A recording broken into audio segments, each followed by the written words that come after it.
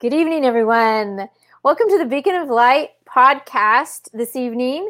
I am here tonight with Mr. Brian Wagner, and we're so excited that he's here because he's going to give us a type of perspective on a book that he has written, and it is called Sometimes It Does Take a Brain Surgeon. So this is a very interesting title. We're going to wait till a few people pop in here, but know that your minds are going to be a little bit blown tonight, and I've invited some specific guests to come this evening, and that you might recognize a few of them, Brian. And so we're going to see how many pop up. So again, my name is April Tribe Duke, and I am broadcasting here from the Kyle, Texas area. And Brian, where are you broadcasting from? I am broadcasting from Columbus, Ohio. Awesome. Columbus, Ohio. Great. How's the weather right now? Nice springtime. It is, it was 60 today and sunny for the most part, but no rain. It had rained a lot over the last few days, but the rest of this week it's supposed to be sunny and with 60s, mid 60s, I think, with no rain. So more goodness. Awesome. Beautiful May. I hope those flowers are out blooming. The grass is greening up. Just a beautiful time to be out. And such a great difference compared to last year. And we're getting out a little more and just enjoying so many more things. So awesome. Incredible.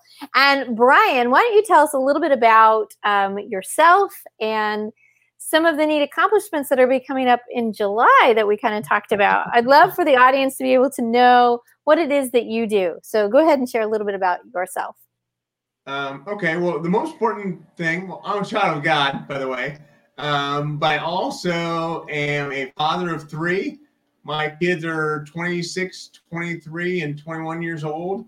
They're almost all of them are out of college. The youngest one will be going through his senior year next year, and they're all great kids, and they do a very phenomenal job. They're just great people to be with. And then my wife, of course, for 30 years is Connie. She is incredible as well, as you might imagine. But then I also work as a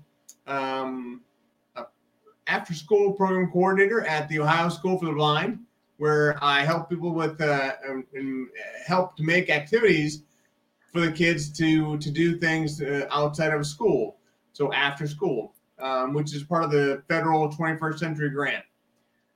But the biggest thing that I'm doing outside of that is I'm a speaker, and I speak to organizations all across the country about how they can embrace their own personal blindness to achieve a greater vision for their life, which is really the premise of A Radical Vision, which is the company that I started, if I can say that. But really, with that, I'm also going to be the president of the NSA's Ohio, National Speakers Association, NSA, the NSA Ohio chapter. I'll be the president for that starting in July. That's what you're referring to, April. Yes, amazing. So we've got someone here that really has some great perspective, has had great life experiences, and I'm so happy for your kids, your wife, 30 years. Congratulations. And I know a little bit about Brian based on some of the information that he shared with me, is that he's the youngest of 10, and I love big families. So really cool. And his dad was a tomato farmer. I mean, wow. So you've done a lot of stuff, I'm sure. A lot of different kinds of chores out there on a tomato farm. Each summer, each fall, we would go out to big tomato farms on the U-pick part and pick tons of tomatoes so we can make our spaghetti sauce and chili and all that fun stuff. So I only know that much of the tomato farmers. Every time I smell it, I'm like, wow, it's fall time. I love it. Great stuff. Great stuff. So I want to hear about this book. So you can see it running on the ticker behind it or underneath us, and it's called Sometimes It Does Take a Brain Surgeon. So what does that mean? What are we talking about here, Brian? Well, when I was 10 years old, I first had my first problem with my brain stem, or my brain. where I had hydrocephalus, which built up of fluid on the brain. And so I ended up having a tube or a shunt put into my head. It runs into under my skin, all the way down from my head all the way into my abdomen, and it drains the excess cranial fluid from my brain to my abdomen. That was the first instance I had of issues with my brain. After that, I had in 1992, I had been diagnosed with a cavernous malformation. A cavernous malformation. Hey, Laura Shortbridge. Hi, Laura. Short Ridge, not Bridge. Yes, I was young as 10, but thank you. So really, with that, in 92, they diagnosed me with a cavernous malformation, and this CAV-mal, for short for cavernous malformation, it is a malformed blood vessel, and they can form anywhere in your body. Mine just happened to have formed in my brainstem. And in 92, this was the first instance of them noticing it, and also the first instance of them determining that it bled. Well, it bled, and it put pressure on some of the nerves that control my hands and my feet, and so my right side of my body was numb. That was in 92. But then in 2011, it bled again, and it put pressure on the nerves that control my vision. And when it put pressure on the nerves that control my vision, both my eyelids went down. Both of my eyeballs don't go together. Even till this day, they don't go together. So if this eyelid were open, I see I have an eyeball in there, but my eyeballs don't go together. So I keep that closed. Anyway, so that was what happened. Okay, I have an image, and if this is offensive, I apologize ahead of time. But right when you said that, I'm like, oh, that's like Mad Eye Moody, like that eye that can just swivel all around, his magical eye. You've got a magic eye. I have a magic eye. I'm sure you just open it up and get. That's how you've been spying on your 3 kids. I got it. That's why they're so good, because you got the extra vision on them, right? Exactly. I got it. Radical vision. I got it now. I got it. Okay. Sorry to interrupt. Okay, keep on going. No. So they determined that the problems I had were only going to become worse and more frequent. So they decided that I needed to have brain surgery. And this is something that the doctors have told me all along: never let someone operate on my brainstem, because I have these cavernous malformations are in my brainstem. So a lot of bad stuff can happen if they go in there. But the problems I had were only going to get worse and more frequent. So I decided to go for it, and I flew to Phoenix, Arizona. And on April 1st of 2011, no fooling, I had brain surgery. Yeah. So, wow. Yeah. Now, was this something you were awake for? I know, like, some surgeries you're not awake, some surgeries you are awake when it comes to brain surgeries. I mean, it's so different, so I don't know. I was not awake. Okay. Yeah. Yeah. So, my wife was there with me. One of my best friends was there with me. And one of my brothers was there. So it was an interesting time that seemed to last forever at the time, but really looking back on it, it went by in the blink of an eye. No pun intended. I was gonna say just one eye, right? A blink of one eye. Right. But after that, I knew I had a friend who encouraged me to go see this guy. His name was Kerry. And Kerry Oberweber, who you know as well, had just written one of his books. His book was The Deeper Path. And The Deeper Path is all about understanding your purpose.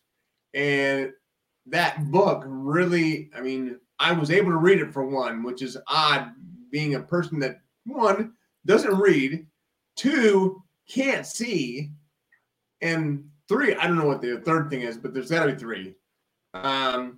So the fact that I read that book and joined his tribe and went through the cohort for all that. Yes, thanks for the recognition of the puns, Laura.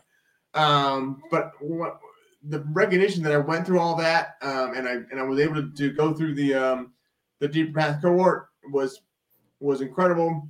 But I've come to understand that what I was meant to do, and part of it was to write a book, part of it was to to speak, part of it was to do other things. But first and foremost, I was not supposed to quit my day job, so I didn't do that for about 6 years. But I did, in that time, I did write the book, and I really wrote the book with the intent of leaving something behind for my kids. They were 11, 13, and 15 at the time of my surgery. So the idea that something might happen to me after I had surgery or years after I had surgery led me to, I just wanted to have something for them so they would know who I was. And if they ever have kids, they would be able to tell them their kids who their grandpa was. With that book. What a great legacy. That's a fantastic way to think about instilling something for the future, and not just for your, for your own gain, but for something really to leave as that legacy. Beautiful concept there, Brian. I love it. Yeah. Thank you. Welcome. So that's where sometimes it does take a brain surgery came from, and it's been great to be able to have that and to hold that book. It means an awful lot. So awesome. It does. I think it's incredible. So how are the chapters laid out? Like, are there things does it just talk about your surgery? Does it talk about your kids? What is the meaning within the book?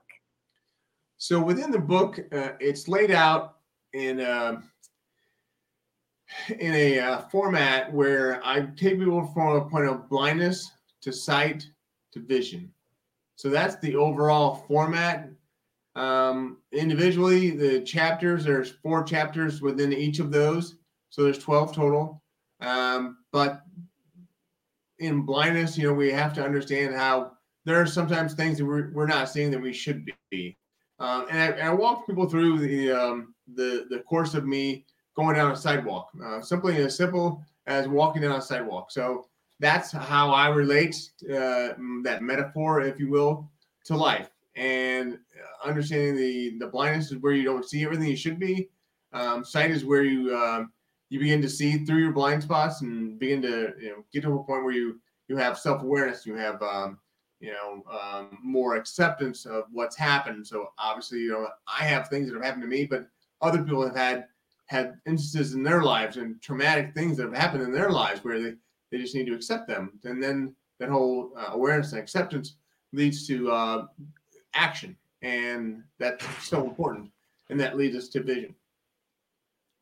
Right. I think that the perspective, what Laura says here is you have great perspective, Brian. I also love your compassion for others and your wit. It was an honor to meet you in person. Looks like you got a fan here. Miss Laura's in the house. Right. Thank you, Laura. Awesome. So in this idea of us being blind to our blind spots, what is an example of a blind spot that we might have? Oh, well, sometimes we have blind spots when we get too emotional. And so emotion can cause a blind spot. If you have a feeling where, you're not getting to where you want to go, or something's not working the way you want it to work. It may be because you're too emotionally invested in this certain aspect of whatever it is you're working on. So emotion can become a blind spot. Greed can be another blind spot. We get so wrapped up in greed and the power of that greed, and understanding how important it is to recognize that is very important, and that's where blind spots come in. Wow. So they're probably different for other people based on maybe what their strengths and their weaknesses are. And so in the book, where you're describing this part about basically walking around blind, how do then we find our sight? How do we peel things off? Like, what do we do? Yeah. So thank you, Laura. Really, one of the main things that you can do is just dream. And I think dreaming is one of those areas where, too many times we don't take the time out of our daily lives to just sit and be quiet and to think about what's going on and how we can best process that, whether it's through prayer or whether it's through just meditation, whatever works for you. I think that is probably one of the best things that we can do to begin to see through our blind spots. Wow. Okay, so it seems like we've got to reach beyond ourselves to start seeing at least some sight, right? And meditation, prayer, those kinds of things. So how do we get the vision? Like, how do we come to that part? Like, what happens next? Yeah. So for vision, that's really where I started to understand once I had vision, or once I got to a point where I had vision. That was where, with the deeper path, that helped so much to understand.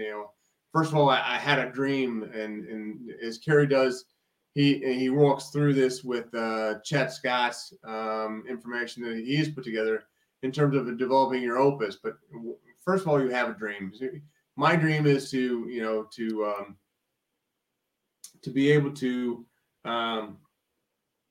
speak in front of people and to give them motivations and inspiration to live their life differently. But then with the opus, the next part that I talked about, you have your O stands for overarching vision, and the P stands for purpose, and the U stands for unifying strategies, and the S is for scorecard for success. So that's what we do in the deeper path, is to begin to understand and really going through that process. It helped me to understand my my worldview, because I never knew what my worldview was before. I didn't know what I believed in. So the 30 I believe statements and the 30 I will statements that follow up to that, those are important to go through, and that's really almost the entire part of vision, is to understand those things in order to be able to do that. And it's been very, very helpful to me, and I need to go through it again. And why do you think we have to revisit it? We have to revisit it because our vision changes as we change. I love that. So we are still malleable, and we have opportunity to change. And so there's nothing wrong. Sometimes we have like this super strong vision, and we've got this purpose, we've got this meaning, and we're like, forever. And then, you add more life. And I think really you add more wisdom. And I think really, in my opinion, that the Lord opens up a little bit more, and you're like, oh, okay. So that got me to here. So we're going to change. Oh, we're going to change something. Okay.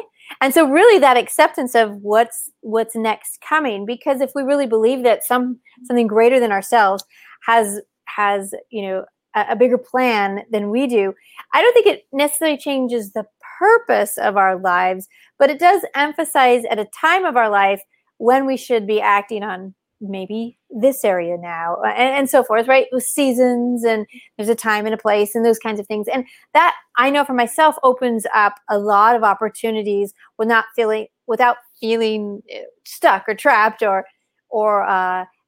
the trap I'm talking about is perfection.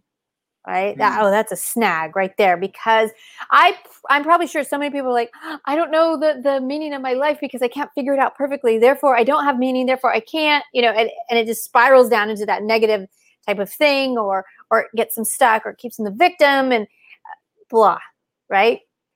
Like, chill, relax. It's okay. Yeah. Brian's blind and he's still going on with life. Like, it's okay, right? Mm-hmm. It's okay. You overcome the challenges that are placed in front of you because they build your strength, they build your opportunities. And think about your life without the challenges that you have. Do you think your kids would be where they are if you didn't have these experiences? No way. Really? No way. I'm sure of that. I mean, overcoming doesn't mean ignoring. Say that again. Overcoming doesn't mean ignoring. There you go. So for me, that shows them that, you can't, you gotta go through, or you gotta get over, some way to get around the obstacles and to make something else out of it. So when I live my life, and that's all I do. And I don't do anything miraculous. I don't deliver any teachings or have any great sayings or anything like that. So I get up in the morning and I go to work and I try my best, and sometimes I do a good job and sometimes I suck. But I Like want to that. know what the sign for that The was. sign for suck is this. That's what it is. Yeah. Anyways, so I just that's who I am. So that showed them. I think that showed them that there are going to be instances where things don't go well, and you need to get through that or get over it and get on with it. Yes, get through it, get over it, get on with it. Exactly. Because what are your other options? What are your other options? I have an ancestor living long time ago where tragedy struck the family and she was literally stranded on the plains of Wyoming. This is 1856. It's October. It's negative 20 degrees. There's 4 feet of snow. Her parents have both perished. There were 9 children. Now they're down to 4. She's 5 years old. What's her option? To just sit there? Or to get up, get through, and get over it, right? You have to, I don't know, you just have to do it. And of course, there's healing that goes through these kinds of things. And when the trauma and the dramatic things happen in your life, there are options and opportunities if you have a vision, right? If you have some sight to say, maybe I could work on that part for a little bit. And it's all good. It's all good. I love your perspective on it, Brian, because what option were you given? You're going to just sit there. I got 2011. That was the year. That's it. It's all done. Like, is that really what you were going to do? Like, did you ever have a time where you're like, and we're done? Like, just your personality doesn't seem like that's even possible. No. I look at it from a perspective of, I think everybody would be the same way, but I'm guessing not everybody would be the same way. So, that's an unfortunate part of that. Yeah, it's true. So how did you, after the surgeries and these kinds of things, and you said at first 6 months you were blind after the surgery, or that was prior to surgery? Yeah, so I was blind for the 1 month. 1 month, before okay. surgery, and then probably 5 months after the surgery. So a total of 6 months, from March 4th until October something. So. Wow. And what happened on the day that some sight came back? Like what did you experience? Well, I've always had I could see light out of my eye, so I could see different things. For example, my left eye, I could usually see pretty well out of it, but it wasn't open all the way. It wasn't open very far at all. So back in June, I think it was June or July, I remember being with some family, and one of my brothers said, your eye is really open right now. So it hadn't been opened at all before. But when it opened, that allowed me to be able to see better. Because if I didn't do that, I would have to walk around every day like this in order to be able to see. So this is how I would be able to cope and read a computer or read a book or whatever the case may be. So this is how I live my life. And as you can imagine, my fingernails were really important to be cut well. Yeah. That's what I went through with that. And when I begin to see light, when I begin to have my eye open, that begin to change things. Obviously, from July or from June to July to October is still a long time, but still had to get to a point where I could see well enough to be able to go out on my own in a car. So I've had another brain bleed back in November of 2020, so I don't drive anymore. But yeah, so that's That's what is my current situation. Wow. And it looks like you've adjusted again, and you know that this is part of the condition. And so I'm sure every day you're preparing, you're living, you're doing, what you can. And on the bad days, I'm sure you don't beat yourself up like, what if today was the last day and it was such a bad, what a waste of energy. Like, put it down, man, put it away, and get up the next day and do best you can.